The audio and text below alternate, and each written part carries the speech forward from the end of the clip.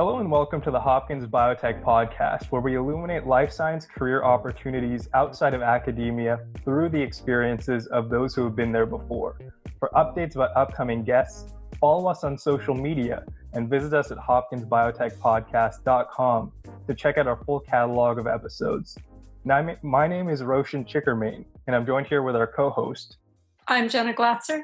Our guest today is John Vallier Douglas. John is the Associate Director at Seattle Genetics, now called Seagen, a biotechnology company that develops and commercializes therapies for the treatment of cancer in the United States and internationally. Seagen is most well known for developing antibody-drug conjugates, a therapeutic modality that is quickly gaining prominence, particularly for their use as targeted cancer therapies. For example, their lead product, brentuximab vedotin, is approved in the U.S. to treat specific types of lymphomas and is composed of a CD30 targeting antibody that is covalently linked to a small molecule agent that arrests cell division. Prior to joining Seattle Genetics, or Seagen, John worked in R&D groups at Amgen and Corixa and has accumulated 21 years of industry experience to date. John, thank you so much for joining us on the program today.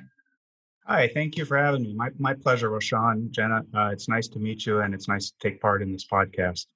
So before we get into your background, could you briefly introduce us to your work at Seattle Genetics? Sure. So I'm on the development side in the spectrum of research to development to manufacturing and commercialization.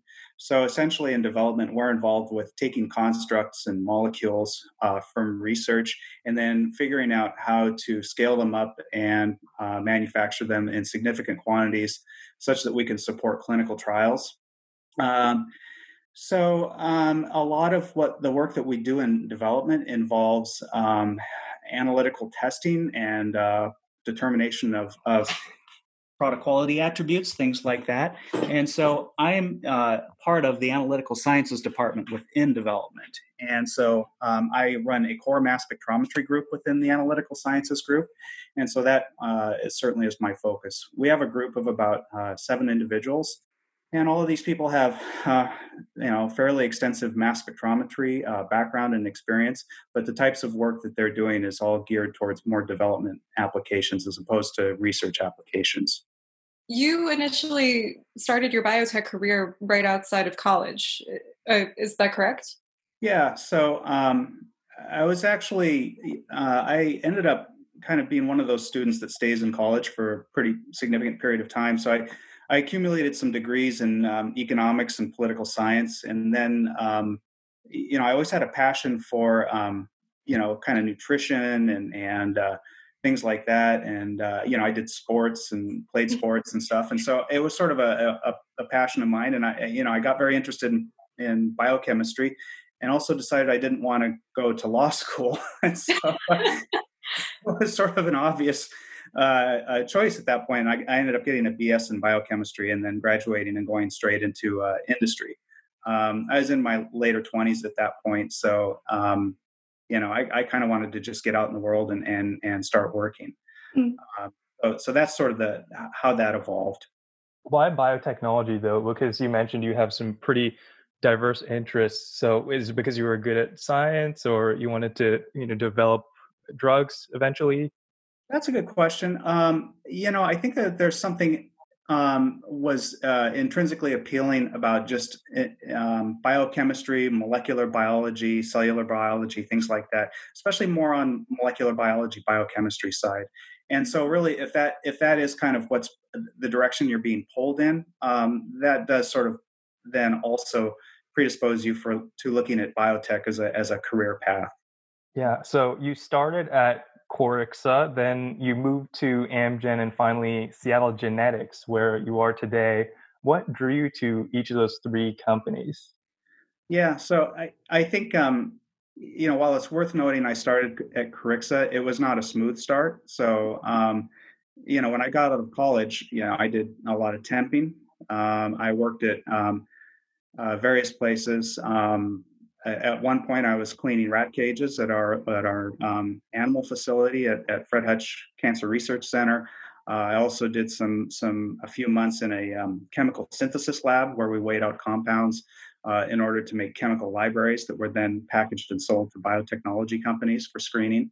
So at the end of the day, it was just a process of continuing to look for opportunities, and I finally got an opportunity at Corixa, and I was hired into a lab that was being run by a gentleman named Ronald Hendrickson, who had graduated from the Don Hunt Lab, and was a really just a whiz mass spectrometer, and I was fortunate that he hired me, and I started to work for him for several years, actually.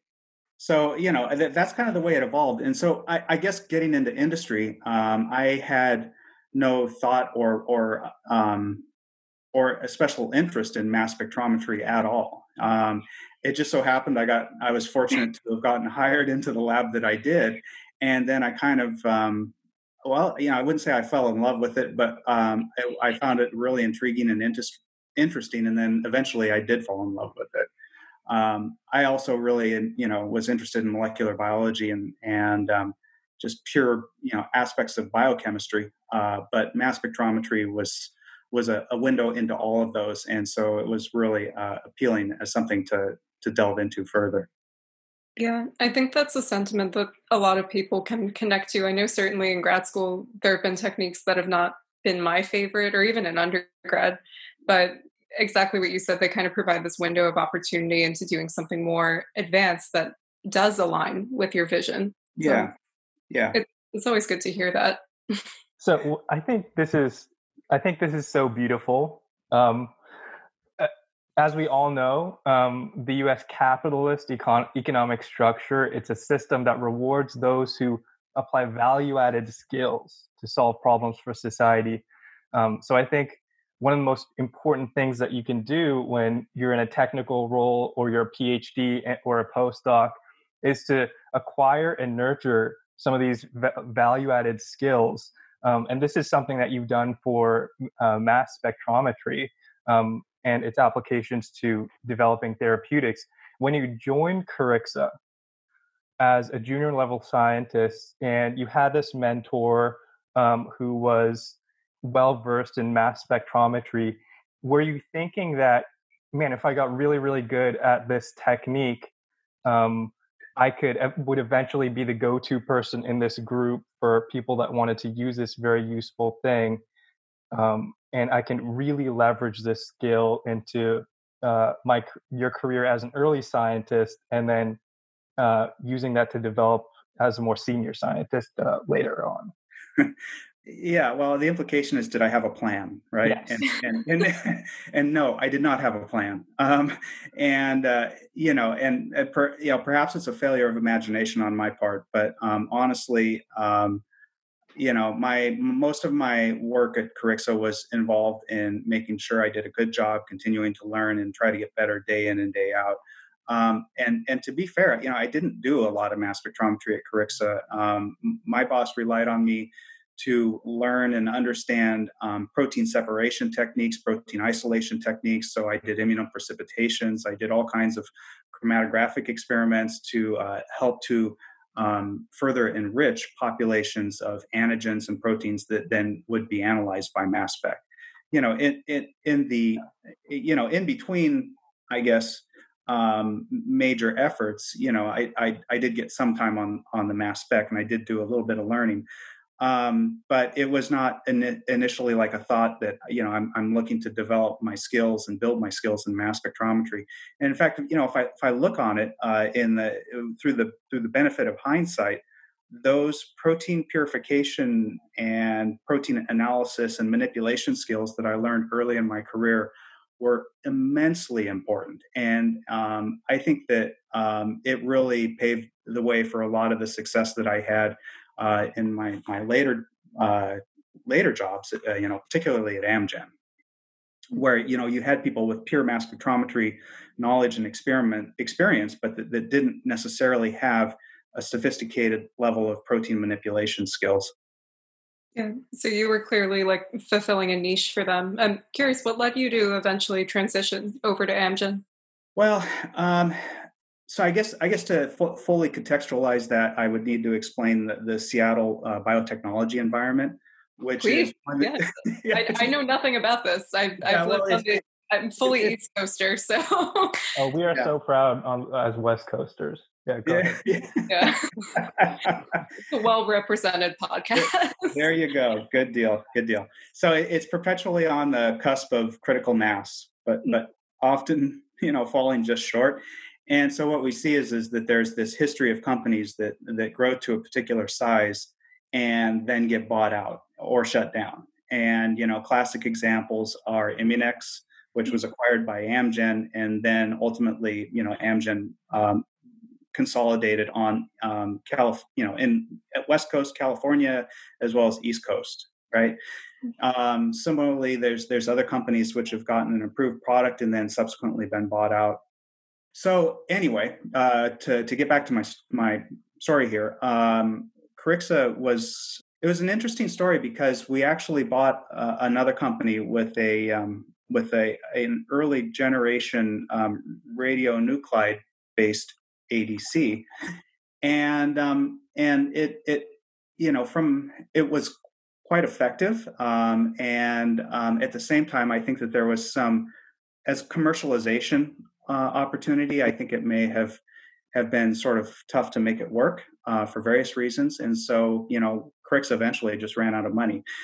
And so the writing was definitely on the wall. And we had gone through a layoff. Well, actually, I was at ASMS, and my wife had called me up and informed me that the company had laid off a third of their workforce. And so I was having lunch with my boss later that day, and so it was on me to inform my boss that our company got through a layoff. But I was assured, through other people at the company, that we both still had jobs, and so from that point, it was sort of obvious that the writing was on the wall, and that's when I began looking towards other jobs, and so I specifically chose Amgen because I knew that there was a mass spectrometry group in development that was doing really great work. I'd been told that they were doing really great work. And so I actually got the phone number from the guy that ran that group, and I cold called him and said I was looking for a job. And, these things happen about as gracefully as you can imagine. But eventually I got an interview and I got hired into that group. Yeah. So just to be clear, it was biologics, like antibody-based biologics you were working on at Corixa and then also at Amgen? Corixa had multiple platforms. Ultimately, we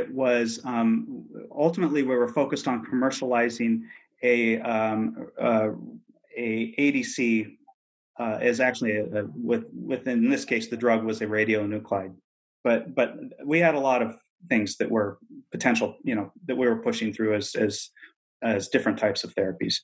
Yeah. So what was your experience like in moving from maybe a smaller company, Corixa, then to Amgen? Was there a major change in the work pace and the way development teams work together, so on and so forth? Yeah, I think, in at Corixa, so I was part of more of a research-based team that then, as we acquired that product, which was on the cusp of going commercial, we became more of a development team. And so I think, then going to Amgen, where, Amgen is particularly known as having a really,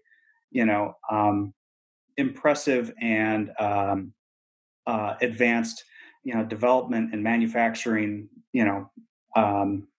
that's really where they excel. They're really good at taking molecules and developing them into commercial therapies. So, there was certainly a level of professionalization that I experienced at Amgen that was it was pretty advanced and pretty high level. The first kind of shock is that you walk into a lab that has 9 mass spectrometers, and they're all basically walk-up instruments, and so from a sort of a that blew my mind right there. And just that, it was expected that nobody was going to hold your hand, but that you were going to be expected to figure out how to run these things, and that was really a very cool experience. Yeah, so actually, maybe to provide a little bit more context here, how generally is mass spectrometry applied to drug development? Yeah, well, there's certain things that you need to do that utilize mass spectrometry in order to progress things through to a regulatory submission for a phase one regulatory submission. And these are um, things like elucidation of the structure of the biotherapeutic. So this involves mass spectrometry to confirm the molar mass. It also involves cataloging the heterogeneity of the biotherapeutic. And so heterogeneity for folks that are not in the community is just PTMs and chemical modifications, right? So that's performing peptide maps and making sure that you have really good methodologies and instrumentation in place, making sure your peptide maps are highly reproducible, that you're not missing anything. And then those product quality findings get summarized in a regulatory submission called an investigational new drug filing, IND. So it's basically a lot of intact molecule and peptide map analysis.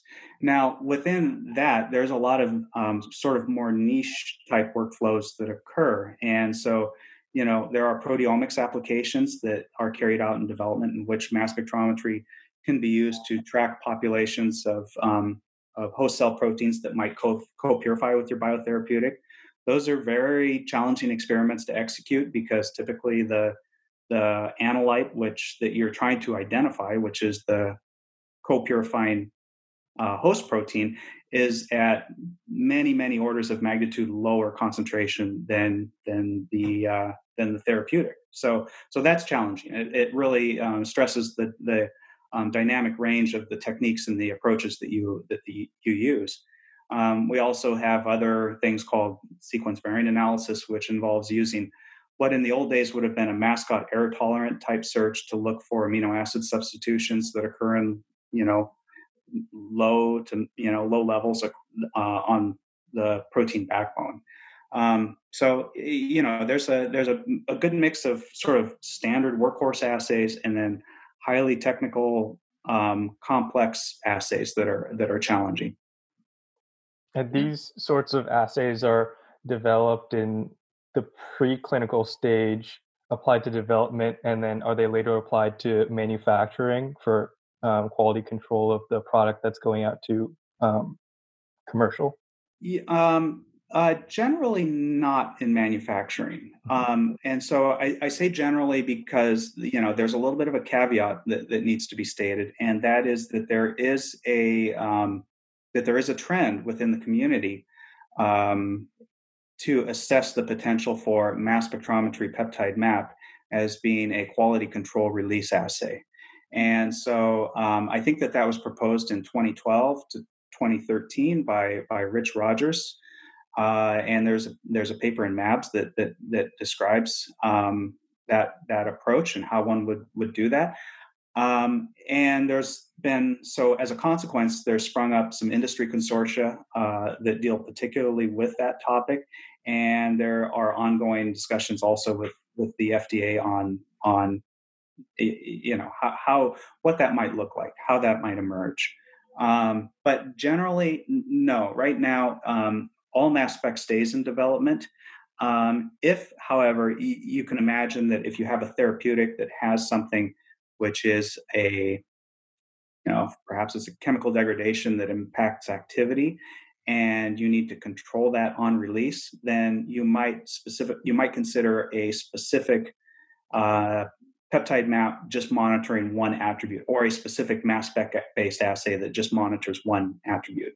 But generally, if you can monitor that attribute with another assay that's simpler, more economical, that's going to be what you do, because manufacturing occurs worldwide. You can imagine that there's different capacity and capability to support complicated release assays in various parts of the world where you might want to manufacture and distribute biotherapeutics. And so you also have something which is really unique, I think, for an industry scientist. You have an extensive publishing record. not only from your time at Amgen, but also now continuing through to Seattle Genetics. And we'll talk more about that later. But I was wondering, can you briefly describe sort of how industry publishing works? Or I guess a better way to phrase that is how publishing within industry works? Yeah, it's it's interesting.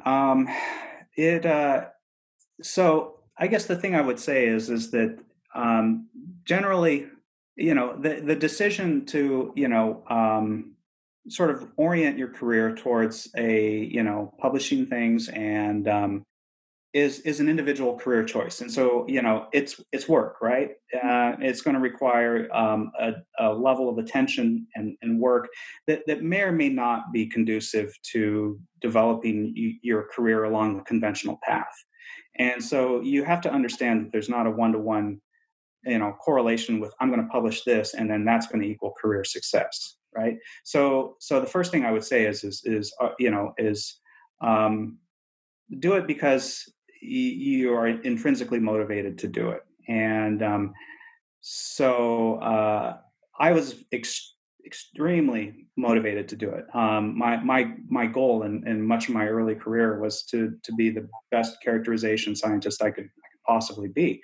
And part of that, is it's the thrill of discovering new things and seeing things that nobody has ever seen before. And the main thing involved with publishing is that it's going to depend. It's highly variable with what you're working on.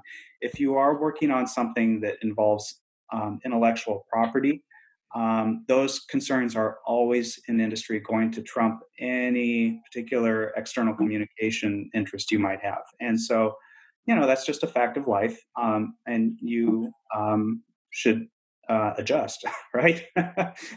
that's otherwise go into academia, but where you will have more latitude to publish.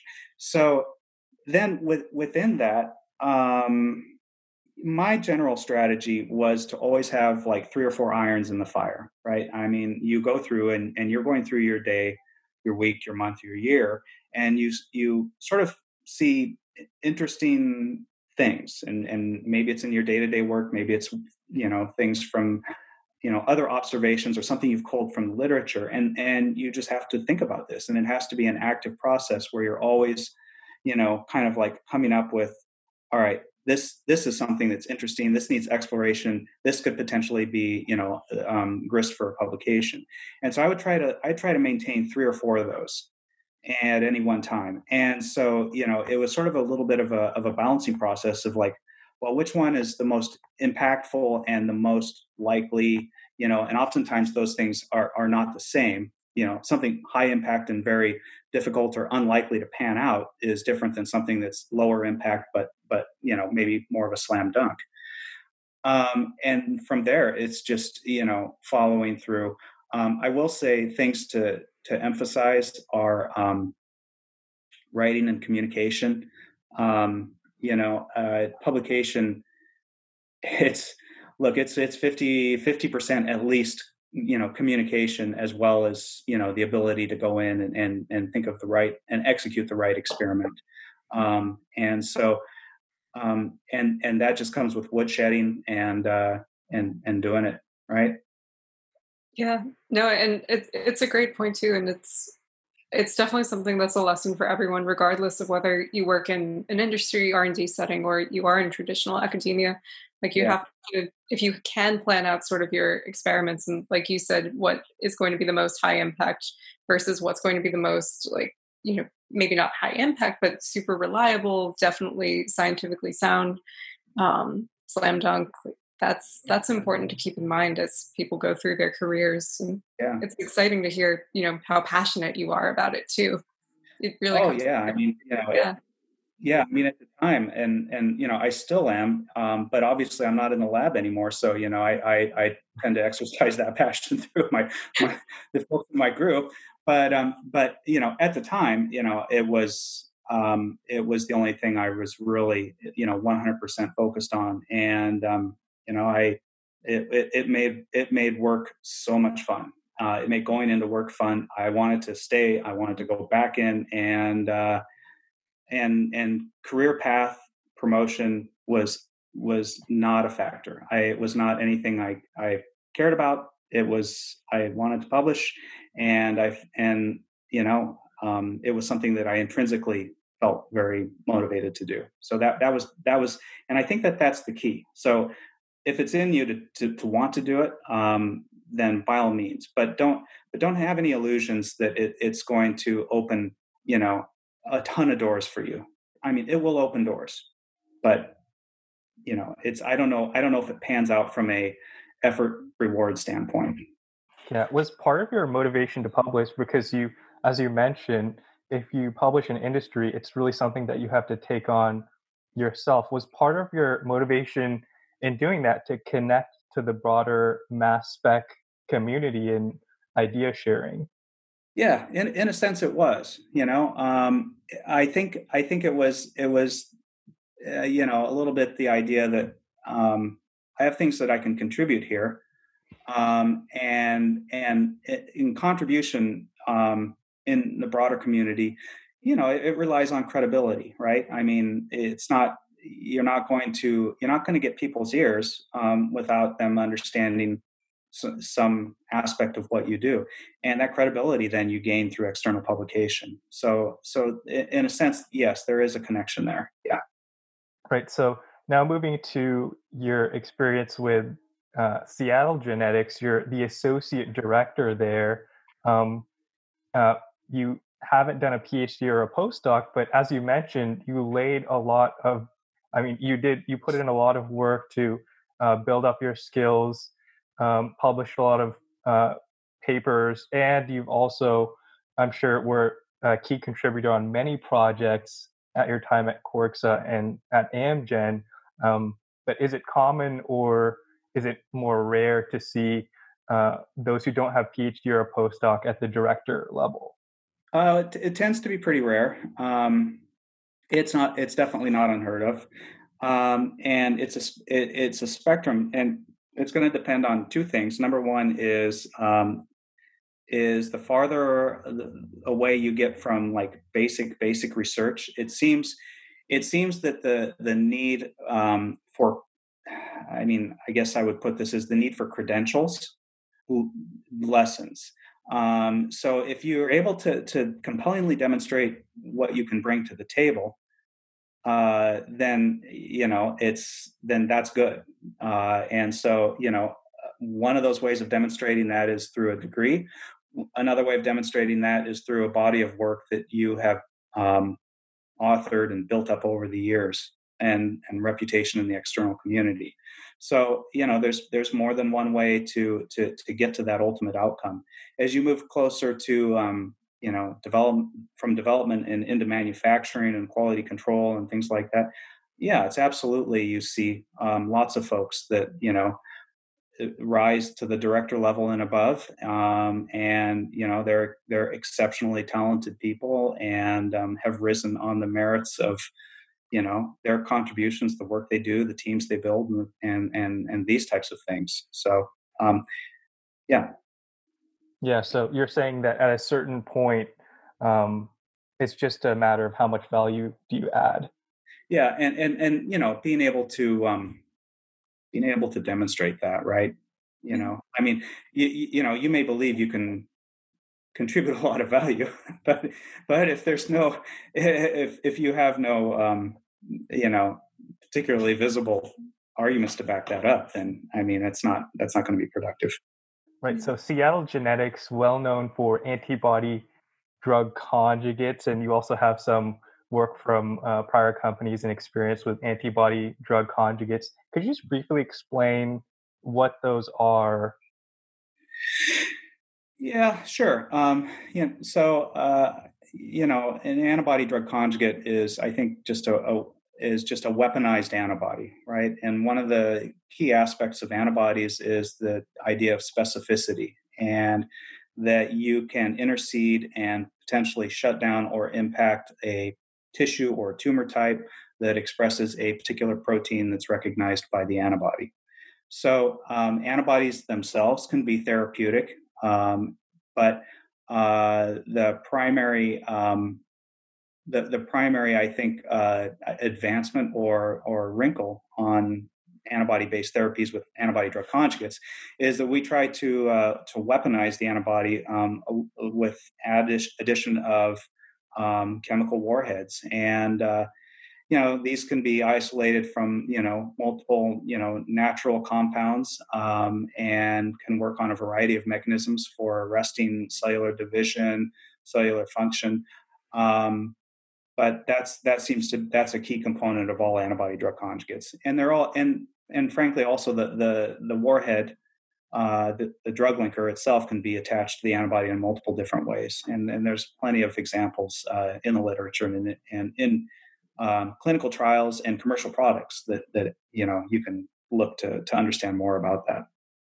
So when I was doing some background research, because I don't work in the cancer space, I didn't realize these were initially proposed in like early 1900 by Paul Ehrlich. Yeah. So cool. Yeah. Magic bullets. Yeah, just slightly ahead of his time, wasn't he? What? Yeah. Sorry. He was just slightly ahead of his time. Yeah, just a little bit.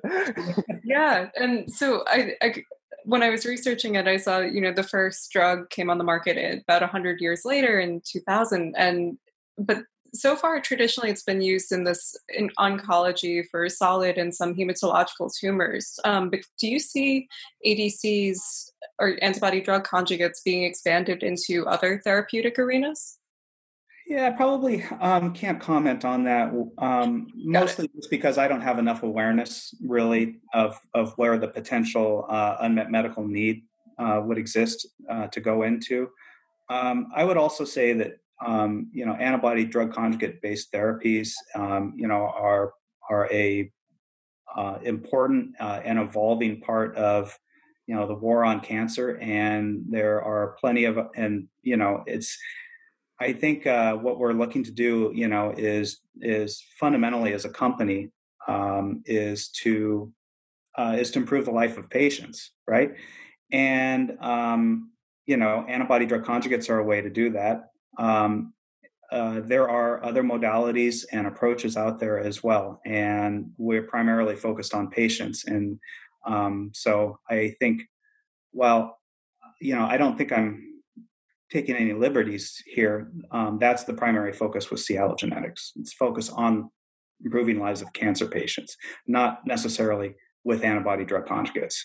So I'm interested in what it takes to be an effective technical group leader, moving from a junior science back in the day. Now as associate director, you're managing more teams.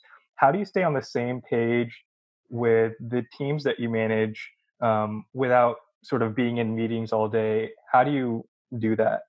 Yeah, that's a great question, because the publication background and the individual contributor background does not predispose you to being a group leader.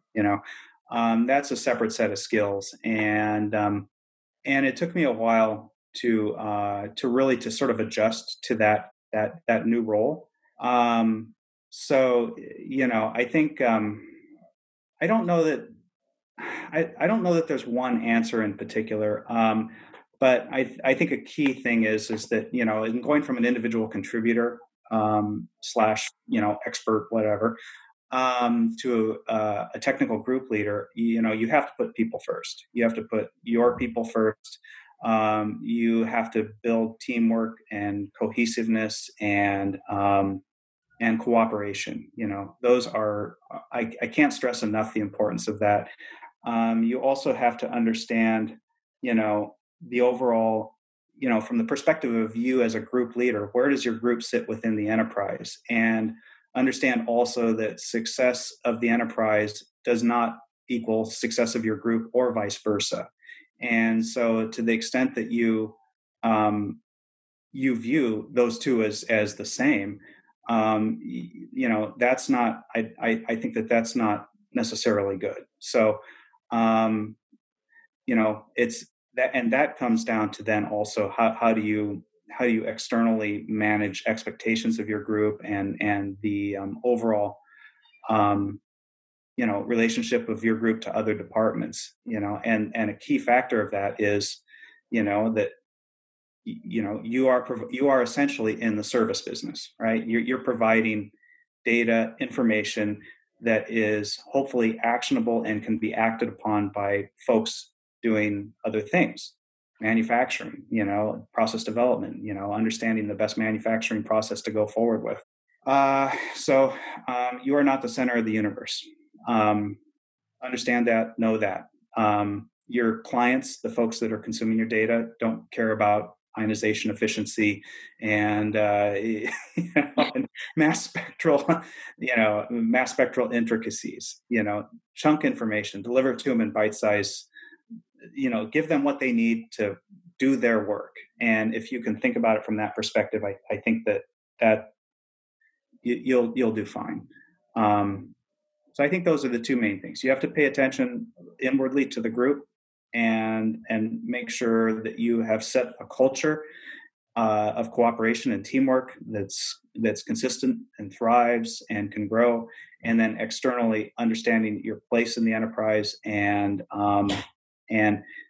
ultimately, you're pulling for the end goal, and the end goal is making a difference in the lives of patients. That is the key metric on which you should judge your work, not expansion of your group or, additional technologies or things like that. Yeah, I think that's a really great framework.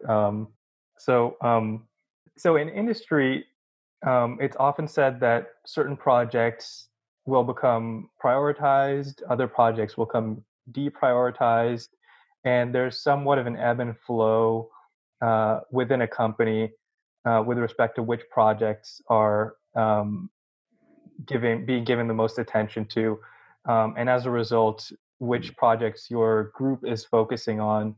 And I've heard that it can be somewhat frustrating when you're working on one project and you now have to transition to another project. Is that something that you've experienced there during your time in industry? And if so, how do you sort of maintain the morale of the people around you, of your group, to context switch really quickly onto a new project? That's a great question. We experience it. I'll give you some insight into the Seattle Genetics trajectory. So I've been there for over 9 years now. When I started, we were a company of 300 people, and I think we are at least 10 times that size now.